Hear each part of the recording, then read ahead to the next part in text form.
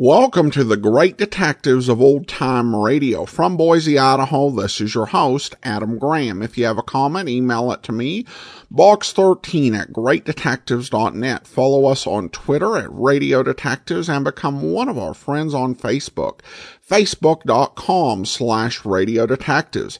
Today's program is brought to you in part by the financial support of our listeners. You can support the show on a one-time basis at support.greatdetectives.net. Thank you to John for supporting the program in that way. You can also send a donation with the Zelle app to box13@greatdetectives.net. Or you can mail in a donation to Adam Graham, P.O. Box 15913, Boise, Idaho 83715. A small gift between $2 to $30 per month. Go to patreon.greatdetectives.net. And also over at greatdetectives.net, check out this week's latest article as we take a look at another series of Louis L'Amour adaptations focusing on Chick Beaudry. And you can subscribe to my articles. Just search for the Great Detectives of Old Time Radio in the Kindle store. Now it's time for today's episode of Dragnet. The original air date, January 12th, 1954, and this one is The Big Switch.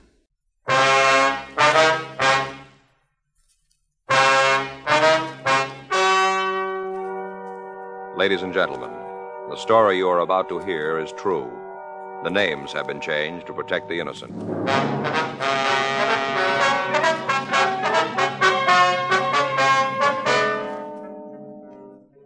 You're a detective sergeant. You're assigned to homicide detail. A young girl has been found in a cheap hotel room, apparently an attempted suicide. There's reason to suspect foul play.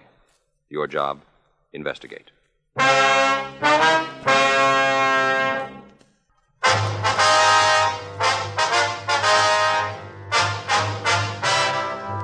Dragnet, the documented drama of an actual crime. For the next 30 minutes, in cooperation with the Los Angeles Police Department, you will travel step by step on the side of the law through an actual case transcribed from official police files. From beginning to end, from crime to punishment, Dragnet is the story of your police force in action.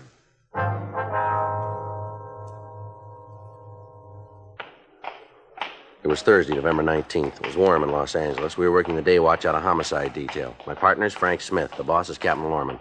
My name's Friday. We'd just gotten a call from Georgia Street Receiving Hospital, and it was 9:46 a.m. when we got to the second floor. The treatment room. Yes? Would you like to see Dr. Hall, please? Come in, Joe. Joe, Frank? Hi, Doc. This the girl? Yeah. How's she doing? Well, not sure yet. Just finished the transfusion. And when you going to know? We think she's going to live, but there's no way of telling right now how much damage has been done to the brain tissue. Mm-hmm. Bad bruise on her face. Must have received a bad blow. Might have gotten it when she fell. Mm-hmm. Let's go outside, huh? I can use a smoke. Okay. Well, if there's any change, I'll be out in the hall. All right, Doctor. You got a cigarette? I'm fresh out. Yeah, here you are. Frank? Yeah, thanks. Here's a match. Thanks. I didn't know you gave transfusions in cases like this, Doc. Don't have to very often. You see, a thing like this, the carbon monoxide in the gas joins with the hemoglobin in the red cells, won't let go. Blood takes the monoxide through the system and suffocates the brain tissue. We've given her some choramine, helps speed up the heart action. The way it looks, she's got a good chance of living, but we won't know how bad it really is until later. It's a rough one, isn't it? You find out who she is? Well, according to the stuff we found in her wallet, her name's Mona Fenton. Another thing that doesn't make much sense, Doc.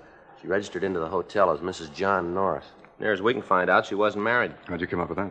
Well, when the office got word about it, we tried to get in touch with her husband. We called the phone number on the ID that we found in her wallet, talked with her mother. She says the girl's single. Well, how about the guy she was with? You been able to talk to him? No, haven't found out who he is. Name doesn't check out, huh? Not that we can find. How about the mother? She give you anything? We just talked to her for a minute. We're going over there when we leave here. Maybe she can come up with some answers. I sure hope so. A couple of more questions you can ask her. Yeah? What's that? Find out if the girl's been under a doctor's care. What do you mean? Checked her over when she came in. Found marks. On her arm? Yeah. I think she's an addict.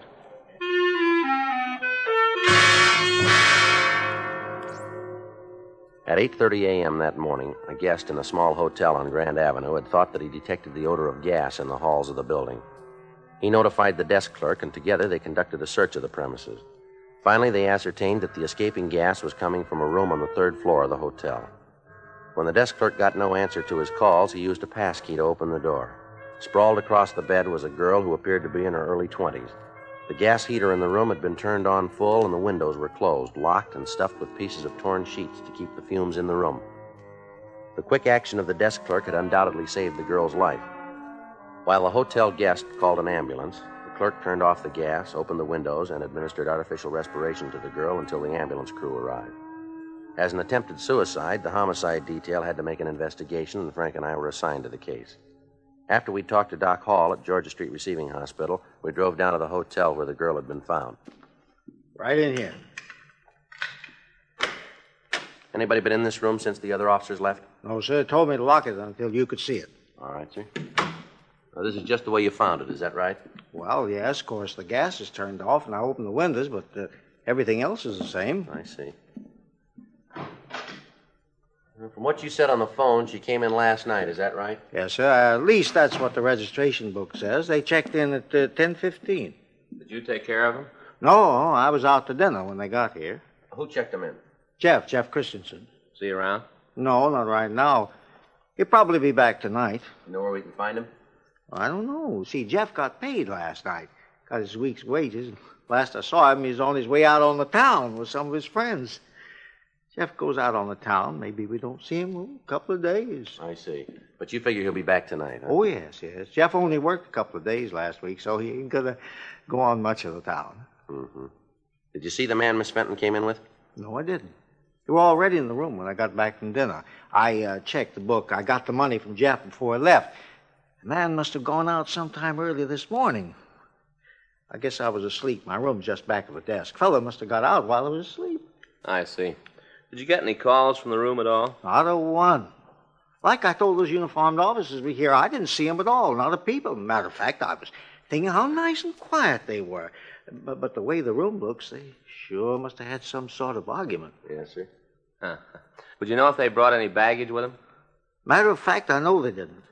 Sure looks like they did some heavy drinking, don't it? Mm-hmm. Yeah. Glasses. That bottle's almost empty. Yeah. Or rather, you wouldn't touch the bottle. Oh, yeah, well, I won't. Say, you talked to the girl's people yet? No, sir, we haven't. But you're planning to see them, aren't you? Yes, sir. Yeah, I wonder if you'd do me a favor. You know when you see her people? Yes, sir. What's that? Well, I don't much mind the dirty glasses and having to straighten the room up. That's all part of the hotel business. But I wish you'd say something about the torn sheets. Tell the people about them. I don't want to cause no trouble, but maybe if they know how about the sheets were all torn up, they'd want to make good on them. You will mention it, won't you? Hmm? Yes, sir. I'll call the office, Joe. Have them send out a crew, see what prints we can lift. All right, fine. Who else has a pass key to this room? Oh, you mean beside me? Yes, sir. Well, ain't nobody. Where's the key kept? That hangs on a nail next to the desk. That big nail there, it hangs right on it. Mm-hmm. Mm-hmm. When you came into the room, did you notice if there was anything around the door to keep the gas inside? I don't follow you. Well, you found pieces of torn sheets around the windows, you say. Now, was there anything like that by the door? Oh, yes, I'm with you now, yeah. Now, let me think. As I remember, no, there wasn't nothing there, just around the windows. Mm-hmm. Was the key in the lock when you came up here? You mean inside the room? Yes, sir, that's right. No. The reason I know that for sure is that I looked through the keyhole. Tried to see what was in the room. No, sir, the key wasn't in. Of course, that don't mean nothing. Sir? Well, only a couple of the rooms have keys anyway. We don't use them anymore. You mean you don't lock the doors? Sure, we lock the doors. We got them all locked all the time. This is a respectable hotel. Of course we lock the doors. But not with those keys. We got those other locks on the doors. Oh, I see. You see, yeah, see that? Sort of like Yale locks. That kind, you know. That's what locks the doors, not the other keys. Yes, I see. Of course we lock the doors. Yes, sir. The locks catch when the door is closed, though. Is that right? Yep, locks them tight. I got in touch with Lee Jones, Joe. He sent a crew right over. Good. I checked with Doc Hall. How's the girl? Oh, she's coming along. Doc says she's doing better. Oh, these fellas that you're going to have roaming around here, what's this all about? There's something wrong? We're not sure yet, sir. Oh, dear, it always happens like this, don't it? What's that, sir? I try to run a respectable place. Goodness knows I do. I keep it right up to date. There's good service, and something like this happens. There was no reason for that girl to do a thing like this, not in my hotel. Now you cops come in here. Cops going to be all over the place. Tenants aren't going to like it. They ain't going to like it at all. Just because of that girl. Why'd she have to come in here and do a thing like this? Why'd she have to do it at all, sir?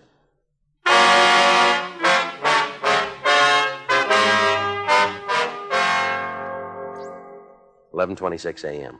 We questioned the people in the hotel. None of them could remember hearing any undue noise coming from the room where the girl had tried to kill herself. Normally, the investigation would have been routine, but with the possibility of foul play, we had to check every angle and then check it again. The crew from the crime lab arrived and went over the room. Under the bed, they found an empty capsule, the type commonly used to dispense heroin. They also came up with a clean set of fingerprints on both glasses. They were photographed, and the water glasses themselves were removed to the crime lab to be booked as evidence. The registration card the couple had signed was turned over to Don Meyer in handwriting. The name was checked through our record bureau, through the phone book, and through the city directory, but when the leads were checked out, we were no further in knowing who the man was who'd taken the room with Mona Fenton. Word was left at the hotel for the handyman to contact us as soon as he returned. Word was also left that if the man who'd registered with the Fenton girl returned, we were to be called. 11:45 a.m. The men from the crime lab finished their investigation and returned to the office to compile the results. Frank and I left the hotel and drove out to the address listed on the girl's identification. It was a large white colonial home near one of the colleges. We rang the doorbell and waited. Yes? Mrs. Fenton? Yes, that's right. What is it you want? Police officers would like to talk to you. Oh, come in. Thank you. It's about Mona, isn't it? Yes, ma'am. I knew something like this would happen. I knew it all along. Beg your pardon? When she first had this crazy idea, when she first told me about it, I knew. Kids, try to tell them. Just try, and they tell you that times have changed. They say that you're not keeping up with the time. They know it all. Nobody can tell them anything. Well, what idea is this, Mrs. Fenton? When she wanted to quit school and take the job in that drive-in restaurant, the most ridiculous thing I ever heard of. But nobody could talk her out of it. Lord knows I tried. I knew something like this would happen. I just knew it. Yes, ma'am. Do you know any reason why your daughter might want to take her own life? Are you a policeman, too? Yes, ma'am. I'm Frank Smith. This is my partner, Joe Friday. How do you do? How are you, ma'am? Do you know any reason why your daughter might want to kill herself? It's a little hard to say, Mr. Friday. What's that? Mona and I had quite an argument about her leaving school. It was one of those silly things that starts and gets all out of hand, you know. We both have pride, and neither one of us was going to back down. Mm-hmm. I haven't seen Mona to talk to for over a month. Does she live here, ma'am? Yes, she does, Mr. Smith. But there's an outside entrance to her room. She comes and goes as she pleases. Doesn't eat her meals here, so I hardly ever see her. Mm-hmm. Do you know if she's been under a doctor's care? No, I don't think so. Why do you ask that? Well, is your daughter a diabetic? No, she isn't, Mr. Friday. Why all these questions about Mona and a doctor? What are you trying to find out? Does your daughter have any special boyfriends, Mrs. Fenton? She did have. Who was that? Richard Burdick, nice boy. Mona and he were planning to get married when they got out of school. Then, along with everything else, that just blew up. Everything seemed to go all at the same time. Did your daughter have any trouble with this Burdick? No, nothing you could call real trouble. It's just that they agreed to disagree. It was Mona's idea. Richard didn't want anything to change. He was very much in love with her. Uh-huh. Does he know about this? I don't think so, Miss Fenton. We haven't told him. I don't know what he's going to do when he hears about it. It's going to hit him awfully hard. He's the sensitive type. Does your daughter have any close friends that she might confide in? I suppose she does. She's talked about some of the girls where she worked. Would you give us their names, please? Oh, yes, I will. I'll write them down for you, those I can remember. All right, fine. Has your daughter been in good spirits lately? As far as I know, yes. She's always seemed happy enough when I saw her. I told you we haven't said much more than hello the last month, but she seemed happy. Mm-hmm. You said that she broke up with this Burdick boy, is that right? Yes. When was that? 6 weeks, 2 months ago. You know what caused it? The job, all the other things. Mona kept making dates with him and then breaking them at the last minute. I guess Richard just got tired of being stood up. Well, did he and your daughter have any arguments that you know of? No. They just decided that it wouldn't work out for them. They just decided to stop seeing each other. Did your daughter have any other steady boyfriends? Anyone that she saw quite a bit of, maybe? Well, there was one boy. He was quite a bit older than Mona. She saw a lot of him the last couple of weeks. You know who he was? No, I never met him. I only saw him once. What if you could describe him for us? No, I'm afraid I can't. He drove by for Mona one night, going to pick her up for a date. Parked out in front and honked the horn. I see. I went to the front door to tell him to come in. Mona wasn't ready yet, but he wouldn't. Just sat out there and waited. I didn't get a good look at him. Could you describe the car for us? Not good. It was one of those foreign cars, a convertible. I think it might have been a Jaguar. I'm not sure about that, though. But you're sure it wasn't an American automobile? Yes, I'm sure about that. All right. How about the color of the car? Can you tell us that? It was awfully dark out there. I'm not sure. I'd rather not say, officer, if I can't be sure. You understand that. I wouldn't want to tell you something and then have it turn out to be wrong. You can understand that, can't you? Yes, ma'am, of course. Did you see Mona this morning? Yes, we did. Is she all right? They think so, yes. Aren't you sure? Well, when we talked to the doctor, they were doing everything they could. They seemed to think that she was going to be all right. Thank God. It's so hard, Mr. Friday, to know that your child is sick, that she tried to kill herself, to want to go to her and not be able to. It's so hard. Try to take it easy if you can, Miss Fenton. If you'll just give us the names of the girls that she might know, we'll be on our way. Yes, I'll write them for you. Thank you. Excuse me? Shirley? Hello? Yes, it is. What? Yes, they're here. Just a moment. It's for you. I'll get it, Joe. I'll get those names for you, Mr. Friday. All right, fine. Did your daughter ever refer to this man in the foreign car by name? No, I don't think she did. All I know is that whenever she went out with him, it was the big date of the bunch. How often did she see him? Maybe a couple of times a week. Might have been more. I had no way of knowing what she was doing. She kept pretty much to herself when she met him, but I could tell he was the big thing in her life. He was it. Joe? Yeah. See a minute? Yes. Excuse me, Miss Fenton. I'll finish this list. Thank you. Yeah. Call was from Jack Smyers at the office. Yeah. Just removed her to the general hospital. Yeah. She had a relapse. They don't think she's going to live.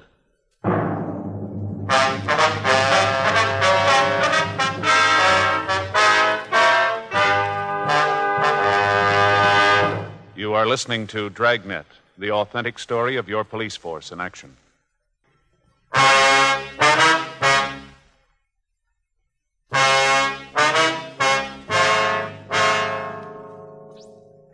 We obtained the name of the drive-in restaurant where the Fenton girl was employed. We also got the names of the girls that she worked with and the address of her boyfriend, Richard Burdick. Mrs. Fenton also gave us a list of names of persons who might be able to aid us in the investigation. Under further questioning, the mother was still unable to furnish us with a motive for her daughter's attempt to take her own life. The apparent lack of a motive, or any type of a suicide note coupled with the bruise on the girl's chin, made the likelihood of foul play more than possible. 12:57 p.m.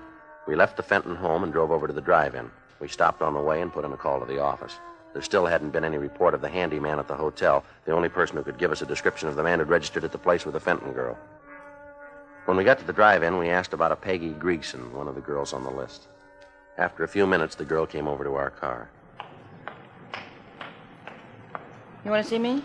You Peggy Griegson? Yeah, why? We'd like to ask you some questions about Mona Fenton. Who are you guys? Police officers. We'd just like to talk to you. I got to get it okayed with the manager. I'm on duty now, lunchtime.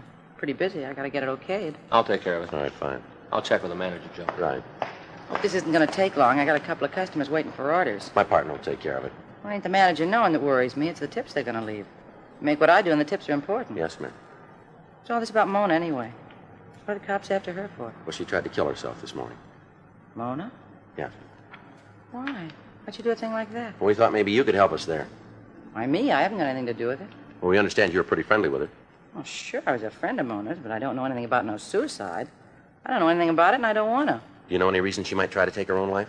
Not a reason in the world. Not Mona. Do you know if she was under a doctor's care for any reason? No. I mean, I don't know. She didn't say anything about it, never said a word. Was she? Well, that's what we're trying to find out. Can you think of any enemies she had? Anybody who might have wanted to hurt her? How far is this going to go? Well, how do you mean, miss? I mean, who's going to hear about this? Who's going to hear the answers I'm going to give you? Well, no one. Now, what do you got for us? Well, I'll give you this for free. If anything happened to Mona, you go talk to Dick Burdick. Talk to him. He'll be able to tell you.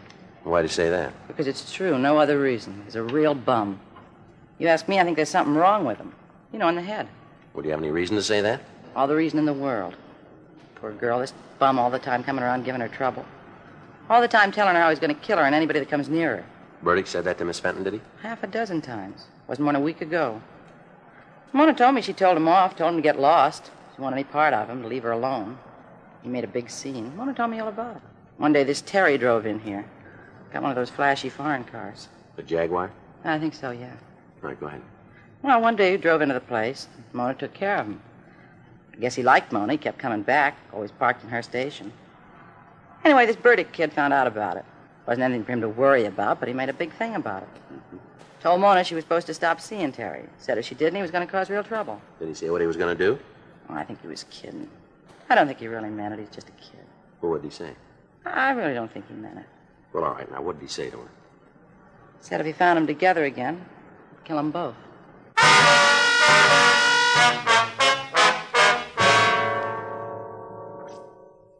We talked to the other girls in the drive-in. From them, we got the same story about the scenes that Richard Burdick had created. We got more information about the threats that he'd made against the Fenton girl and Terry Hamilton. From one of the girls, we got the address of Hamilton. 2:45 p.m. We left the drive-in and drove over to the address of the girl's boyfriend, Richard Burdick. We talked to the landlady. She told us that the Burdick boy had regular habits. He paid his rent on time. He never had any visitors. She told us that he wasn't in his room at that time, but she said that she'd let us in. In her company, we went upstairs. She unlocked the door, and Frank and I went in. Want to check the bedroom? I'll take the kitchen. Yeah.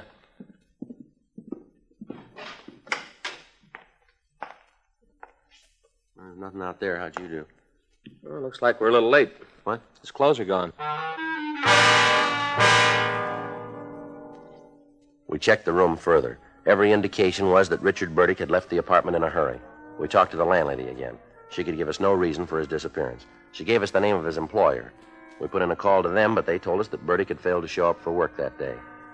4:15 p.m. We put in a call to the hotel on Grand Avenue, but the handyman still hadn't returned and there'd been no word from him. We went back to the office and checked the name Richard Burdick through R&I, but we found no criminal record for anybody answering his description. We put out a local and an APB on him. At 4:39 p.m., we got a call from General Hospital telling us that the Fenton girl had regained consciousness and that we could talk to her. Frank and I left the office and traveled Code 2 out to the hospital. The doctor on duty told us that the girl was out of danger, but that she was very weak. He asked us not to get her excited, and he led us into her room. Miss Fenton? Yes, who are you?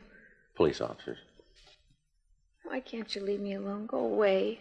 Just a couple of questions we'd like to ask you. I don't want to talk to anybody. Why didn't you leave things the way they were? Why didn't you leave me alone? Well, you had a lot of people worried, miss. No reason for it. Be better all the way around if things had happened the way I planned them. And you did try to kill yourself. Yes. Who was with you in that hotel room? You mean Mr. Morris? Yeah. It was Terry. It was always Terry. He was going to marry me, then he didn't. He said he would, and he didn't. That why you did what you did? Yes. You use narcotics, Miss Fenton? Hmm? You use narcotics? Yes, that was Terry's idea, too. I think that's all he wanted with me, just to get me hooked so I'd have to do what he said. I think that was the reason. How about this Richard Burdick? What about him? Do you have anything to do with you deciding to take your own life? In a lot of ways. The biggest mistake I ever made was leaving Richard. I thought it was smart, real smart. I was going to show him. Terry said he'd marry me, said he was in love with me. Did he get you started on narcotics? Yeah. At first it wasn't so bad. I loved him, really I did. Then when I had to have the fixes, he changed. Told me he couldn't give it to me anymore, that I was going to have to pay for it. I tried to tell him that I loved him, but I wanted to be with him. That's why I went to the hotel to talk it over. Try to come to an understanding, some kind of an understanding. Mm-hmm. He said that he didn't want to have anything to do with me, that he wanted no part of me anymore. Said that I was going to have to pay for the H from now on. I didn't have any way to pay for it. He said it wasn't any of his business. Is he a user? Yes. It's all so stupid, Ma'am? The whole thing, I had it real good all the way around. And then I went ahead and ruined everything, tore it all down. Even if I'd have killed myself, it would have been no answer. Not the right answer, anyway. I know that. I know it real well. All right. Can you tell us where we can find this Terry? You bet I can. I want to see him feel like I do. I want him to know what it's like.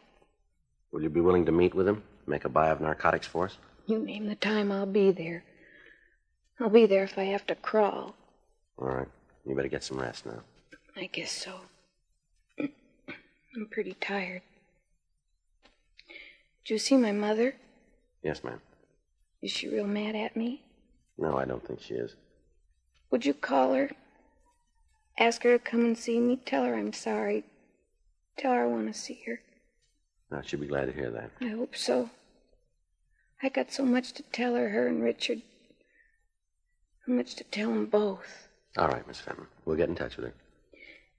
And you tell me when you want me to call Terry. You tell me. All right, we will. Terrible thing, isn't it? What's that? Terry. He's been around a long time. Must be other girls in the same fix all because of him. Girls who have a bad habit and have to do what he says. Girls like me, terrible. Nobody knows how many. Yes, ma'am. Where's it gonna end? When you meet him.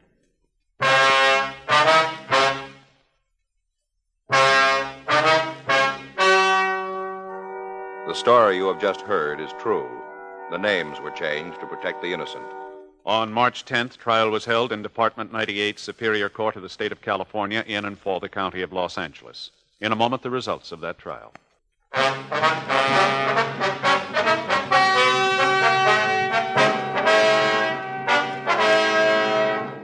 Terry Norris Hamilton was tried and convicted of violation of the State Narcotics Act, a felony, 1 count. He received sentence as prescribed by law.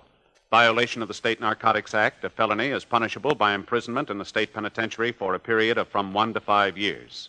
Mona Irene Fenton pled guilty to the same charge and was placed on probation for a period of 3 years with the provision that she be placed under the care of a competent psychiatrist.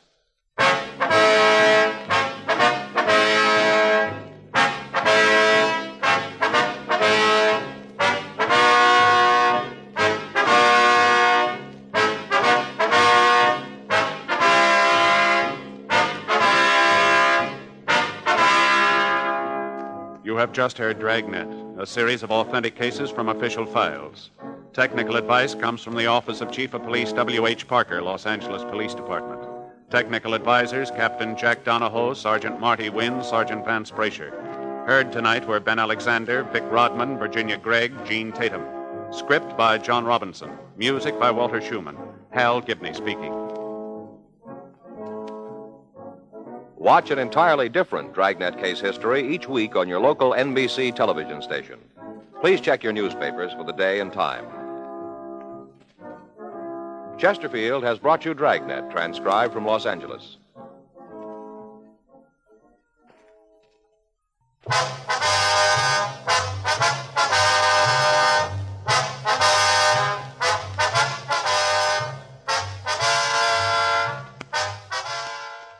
Hear John Cameron Swayze and the news next on the NBC Radio Network.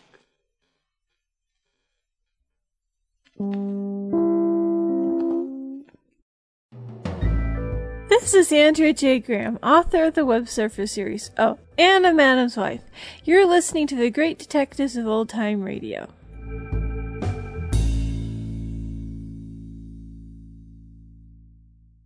Welcome back. Well, another case that goes to show what police have to do when they're dealing with someone who's a victim of violent crime, but aren't conscious. So they've got to try and piece together the evidence as best they can.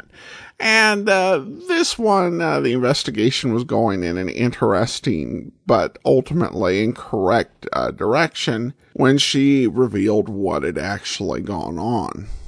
One thing I did find myself wondering about as I listened to this episode is that she ends up making some very honest admissions and coming to herself and to realizing how badly she messed up her own life. And I wonder if this was realistic back then.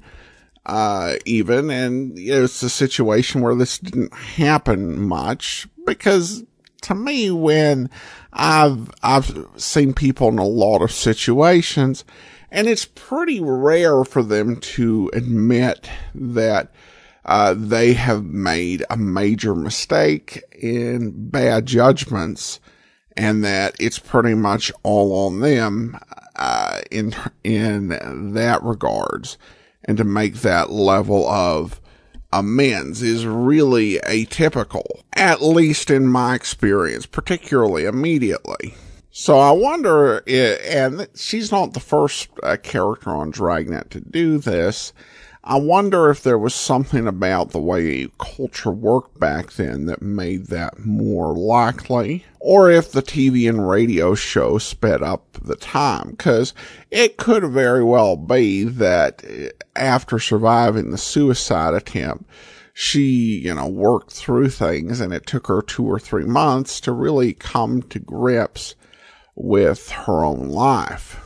At any rate, we turn now to listener comments and feedback, and we start with a call from Emily. Hello, my name is Emily. I'm a longtime listener of your Dragnet series from 2010 to 2013, and it went down for a little bit while, and I couldn't listen to it, but I'm really happy that you got it back up. I'm an over-the-road professional truck driver. It's provided me a lot of entertainment. And I'm excited to see that you have another podcast, I believe, that is being updated, The Great Detective. Just wanted to let you know I'm listening, and I really appreciate your format, bringing these really excellent preserved titles with limited commercials and great commentary. Just keep up the great work. Thank you. Bye. Thanks so much, Emily. I appreciate you listening for so long, and keep on trucking. All right. We have an email here.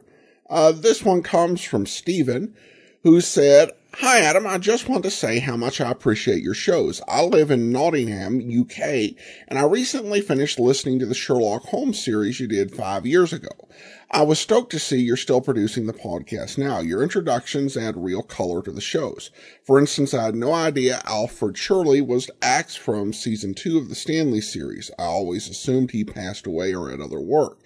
Kinda sad for the guy. I liked his Watson, which was much more in the spirit of Nigel Bruce than anything that came later.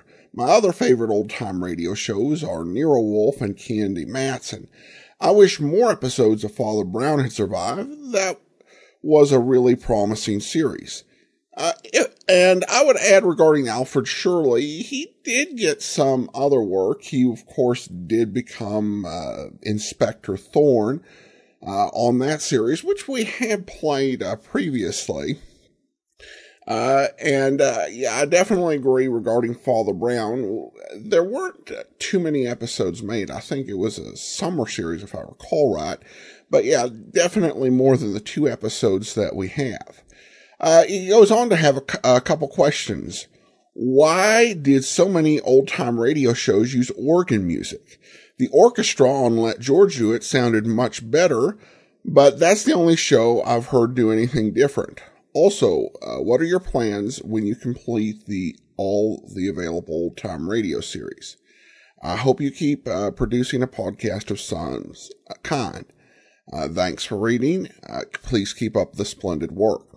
Well, I guess in answer to the organ music, I won't give a definitive answer, but I will say that one part of the reason that you do have so much organ music is that organ music is a lot cheaper than orchestral music. You're not hiring a whole orchestra. And that's why you saw the change on Let George Do It.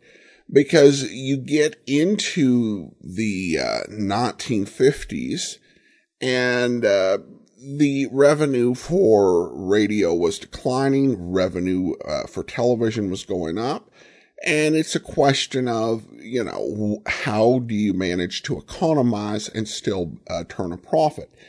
And for some series, it was you focus on, you do organ music rather than using an orchestra, which is what Let George Do It did, or you use, stock music for everything. And you heard a lot of NBC shows doing that during the era, where you would have a theme music that was different, but all of the incidental music was exactly the same.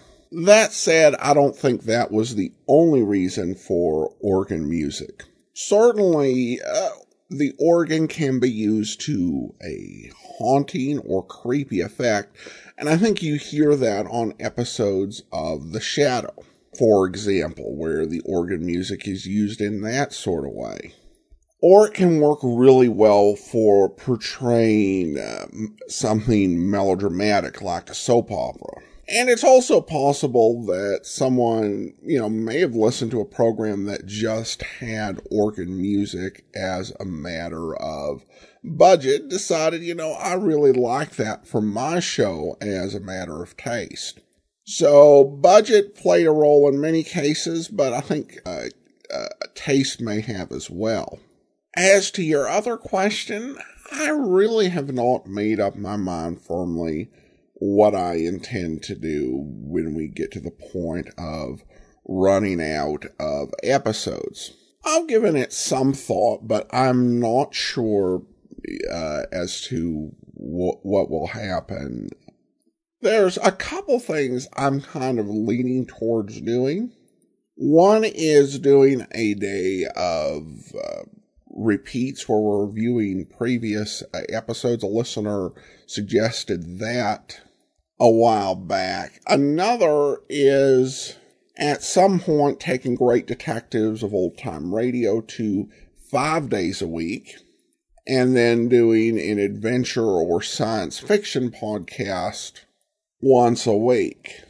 So I'm toying with a few different ideas. I don't know which way I will go. I think we're probably a good couple years away from any big changes in how we do things. And I'll definitely keep you posted. All right, that will do it for today. Join us back here tomorrow as we celebrate 2,650 episodes. And we'll also be back with video theater and an episode of Boston Blackie. And then on Monday, we'll start this all over again with Mr. Keen, Tracer of Lost Persons, and be back on Saturday with Dragnet. In the meantime, send your comments to box13@greatdetectives.net. Follow us on Twitter at Radio Detectives and become one of our friends on Facebook. Facebook.com/Radio Detectives. From Boise, Idaho, this is your host, Adam Graham, signing off.